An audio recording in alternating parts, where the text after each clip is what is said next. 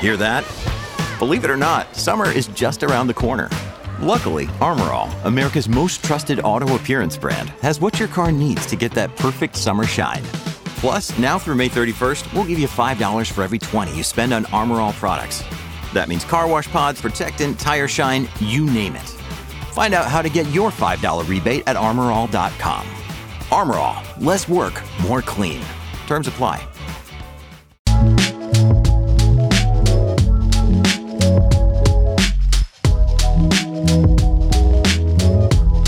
Hey guys, welcome back to our next Fireside Chat. I'm Tyler Cole, the host of Net Zero Carbon, and I'm joined right now by John McCaw, Vice President of Sustainability Solutions at Breakthrough. John, how are you? Doing great, Tyler. Thank you, and thanks for the opportunity to connect on this important topic. Very glad to have you on the program. I've been a fan of Breakthrough for a long time, but back when I was working in the industry, it was 15 years ago, I just knew about the fuel recovery program. Maybe you can provide just a brief overview about everything Breakthrough offers now and your role in the organization. Sure. So we have expanded beyond, our start, which was in the fuel recovery program. We're providing solutions around our network intelligence product, which includes some optimization on the freight side, and then we've expanded with our Clean Mile product to deliver sustainability solutions for our shipper clients as well. Excellent. And in your role, I'm sure you're keenly engaged in a lot of those conversations with customers, which is exactly what our audience wants to hear about today. So let's start with this. Let's start maybe a little bit of a, not necessarily a history lesson, but it feels different today what shippers are looking for when it comes to sustainability solutions. It used to just be only cost and emissions would be a nice to have. Now that feels like it's flipping or at least equalizing. Can you take us through a little bit of customer engagement, kind of the development of some of those trends that Breakthrough is seeing customers are asking for? Yeah, absolutely. So, look, historically, the decisions around transportation has come from cost, capacity, and service. Recently and increasingly over time, we're seeing more and more of our shippers really factor in their emissions of a movement into every one of those decisions. So in that it's happening on a macro basis. It's happening at different levels with different shippers, but a very consistent trend with our shipper clients. That sustainability is impacting how they're making their decisions moving forward. Are you seeing customers, and sorry, you can start throwing out examples as you come across them, we'll talk through them, but we talk all the time on the show, and listeners have heard others in the Fireside Chats talk about the importance of getting the data right, having a good baseline, understanding your footprint so that you can make some of these decisions, and really operationalizing some of that data you just mentioned around load level, SKU level emissions that are going on in your network. What are you seeing on the data side with customers where Breakthrough comes through and helps them? Yeah, so that really is the most important first step in the process, right? Load level emissions tracking, and we're because of our relationship with our shipper clients, we already see the vast majority of their movements, right? It's already flowing through our system as part of our fuel recovery program.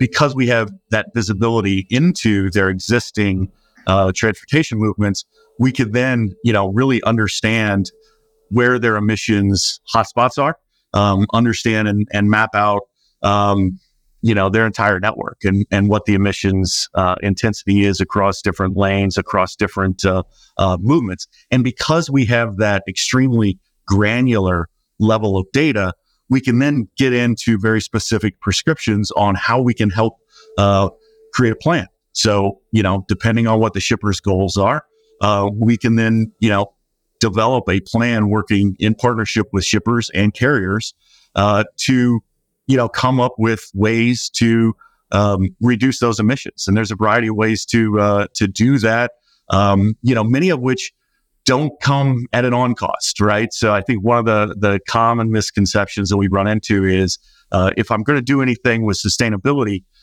it's going to be an increase in cost. And that's just not the case. There's a lot of things that can be done to reduce emissions without increasing costs.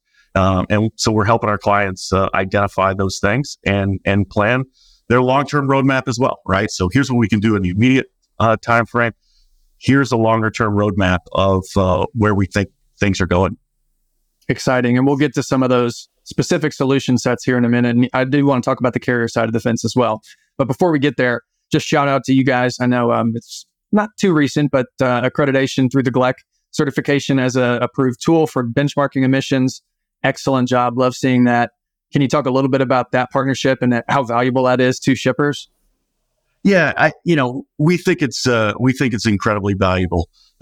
What the GLEC framework does is it creates sort of a normalized approach to tracking emissions in supply chains. So the organization, the Smart Freight Center organization, and the GLEC team specifically have done an excellent job in really creating the foundation that the industry can build upon. So our Clean Mile product is a GLEC accredited tool. And we think shippers and carriers, frankly, are smart to adopt the GLEC framework as a part of how they view emissions tracking moving forward. Super important to normalize and just make available that data, be able to access it and exchange it freely. Definitely encourage people who are using it to get on board because it makes life a lot easier. Talk about the data one more time for me. So if we're getting network move level data, are we getting primary data from carriers, or are we still using averages based on either region or fuel type or lane, distance, activity data? Talk to me a little bit about the granularity. So, primary data is the end goal, right? So we believe very strongly that getting access and sharing that primary data is a fundamental part of the future. Today, the industry is not there yet, right? So we are modeling energy consumption, at the load level based off of equipment type and all the variables that factor into energy consumption as part of a freight move. Super helpful and encouraging, and ties back to what you said earlier, which is, everybody wants to be net zero tomorrow, and everybody thinks that's going to cost an arm and a leg. But perfect can't be the enemy of good here. So we do have good, consistent data that we will use. And we do have tools that don't cost an arm and a leg today that we can continue to promote. So talk to me a little bit about maybe even some examples for customers that are implementing different emission reduction activities. Yeah. So great question. We've got a number of clients that are doing just incredible things when it comes to managing their emissions. And we're blessed to have some real trailblazers and leaders in this space. One example, we've got a food shipper client who recently implemented a policy change, right? So they used to make decisions on over the road versus intermodal based off of a 15% reduction in cost. In other words, if they could move the freight via intermodal and save 15% or more on cost, they would make that change. What they've done is they shifted that lever down, and they've said, well, now if it's cost neutral or better, we'll make that change. And they made that change because converting intermodal can have a significant impact on emissions reduction on a freight move, right? So that's one example of just an internal policy change that a shipper has made to reduce emissions. Another example, got a CPG client who is out and they're proactive with working with their carrier partners on piloting and testing alternative energy equipment. They've got hydrogen tests coming out later this year. They've got EV tests in market right now. So they're out there. They're creating these pilot programs. They're building the basic understanding of new technologies with their carrier partners. In the interim, they're embracing renewable diesel and renewable natural gas as excellent ways in parts of their network, in specific areas and specific geographies, to manage their emissions right now, right? And so, there's just so many different ways and so many different tools that shippers have today to manage emissions and do it cost effectively. And that's what we're helping our shippers identify. What are those opportunities and what's the impact from making some of those changes? Yeah, having that visibility into not only modal shifts, but which regions, which carriers operate, which types of fuels are available is super valuable because the research in many cases has already been done. It's about finding the right partners who know what's in market and can actually help you deliver it. So I'm glad you called that out. And you called out something else interesting there around intermodal shift and that 15%. And when I hear stuff like that, I hear that's a seemingly really arbitrary number to determine when we'll go through the effort to make that shift. Because it's not, it's not just flip a switch. Sometimes you've got to do some work on the operational side to make sure you can handle that. But you're also adding time in most cases by going intermodal. So it's really interesting to hear the value of the emissions rising to a point where if we're cost neutral in some cases, we're getting enough pressure where we just got to do it. So we'll figure out the service, we'll figure out the operational piece. That's encouraging, but also super interesting change in the market. It is. And we're going to see more of that going forward. A lot of our shipper clients are in active conversations with their customers on changing buying mechanics and changing buying behavior to factor in emissions reduction opportunities as part of those fundamental customer relationships, right? So it's, emissions is really starting to impact how companies do business. Yeah. Really, really interesting. I'm curious, we talk a lot about network design. We talk a lot about working collaboratively with your suppliers and your fleets. A lot of those require consistent heavy lanes of volume, right? You've got to have a certain amount of volume to justify some of these expenses that you're going out to decarbonize. There's other lanes that we don't expect to decarbonize soon that are spot lanes, light volume, things where they're too long for EV. There's no renewable fuel available. When customers think about both of those type of scenarios, consistent lanes versus maybe more spot, how do you help them create a long-term plan for kind of the whole network, right? Because it does take all of it to bring the average emission down. Yeah. Well, I mean, that is the advantage of having that very granular data set. It's also the advantage of having, north of 150 large shippers on our platform, right? So we actually, we can get some benefit from scale and, just macro volume there. So, we really do look at everything on a lane by lane basis, right? So that load by load tracking and measurement flows up to a lane by lane basis, not only for a shipper, but what if we expand it to multiple shippers on a given lane, right? So we're doing a lot of that optimization modeling, helping our carrier partners then identify what some of those opportunities are when they have alternative energy equipment. How do we make sure that we're driving as much utilization as possible from those investments, right? So some of our carrier partners have been unbelievable and very progressive in how they're thinking about, helping to move the industry forward, right? So we always talk about the fact that it's going to take industry collaboration to drive this change forward, and that's a fundamental part about how we think about our role in the ecosystem as well, bringing people together, leveraging our platform in that way. I'm glad you mentioned carriers there too, because obviously none of this happens. The shippers can want all they want, but if the carriers aren't willing to go invest, sorry guys.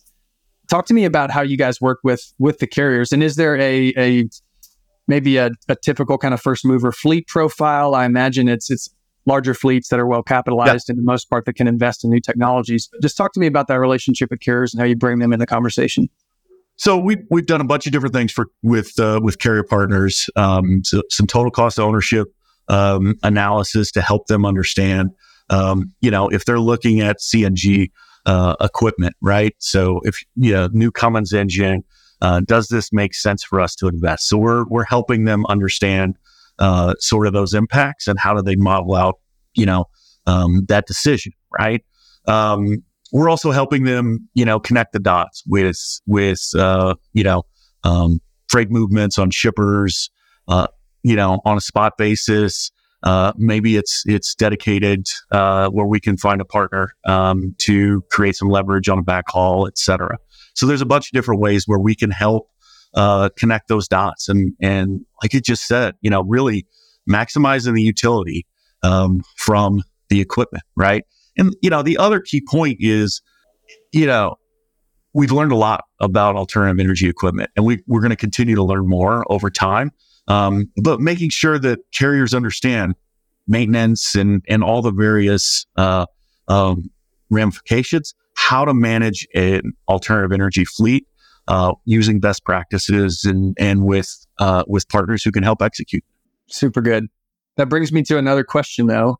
Going back to the legacy of Breakthrough around the fuel recovery program, and we talk about alternative energies.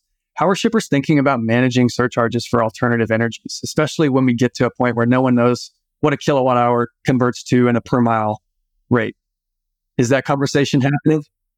Yeah, conversation is starting to happen. I mean, when you talk about electric, it gets really interesting because, it may be the shipper's own facility that has solar installation that is, ultimately the source of the energy, right? So doing those conversions when it comes to alternative energy, it gets really interesting. And one of the things that we think, our platform does moving forward, we're going to be able to measure energy effectively in a fair way between carrier and shipper. Alternative energy types have different carbon intensity factors. So incorporating all that nuance, incorporating the difference in electric from a solar source versus,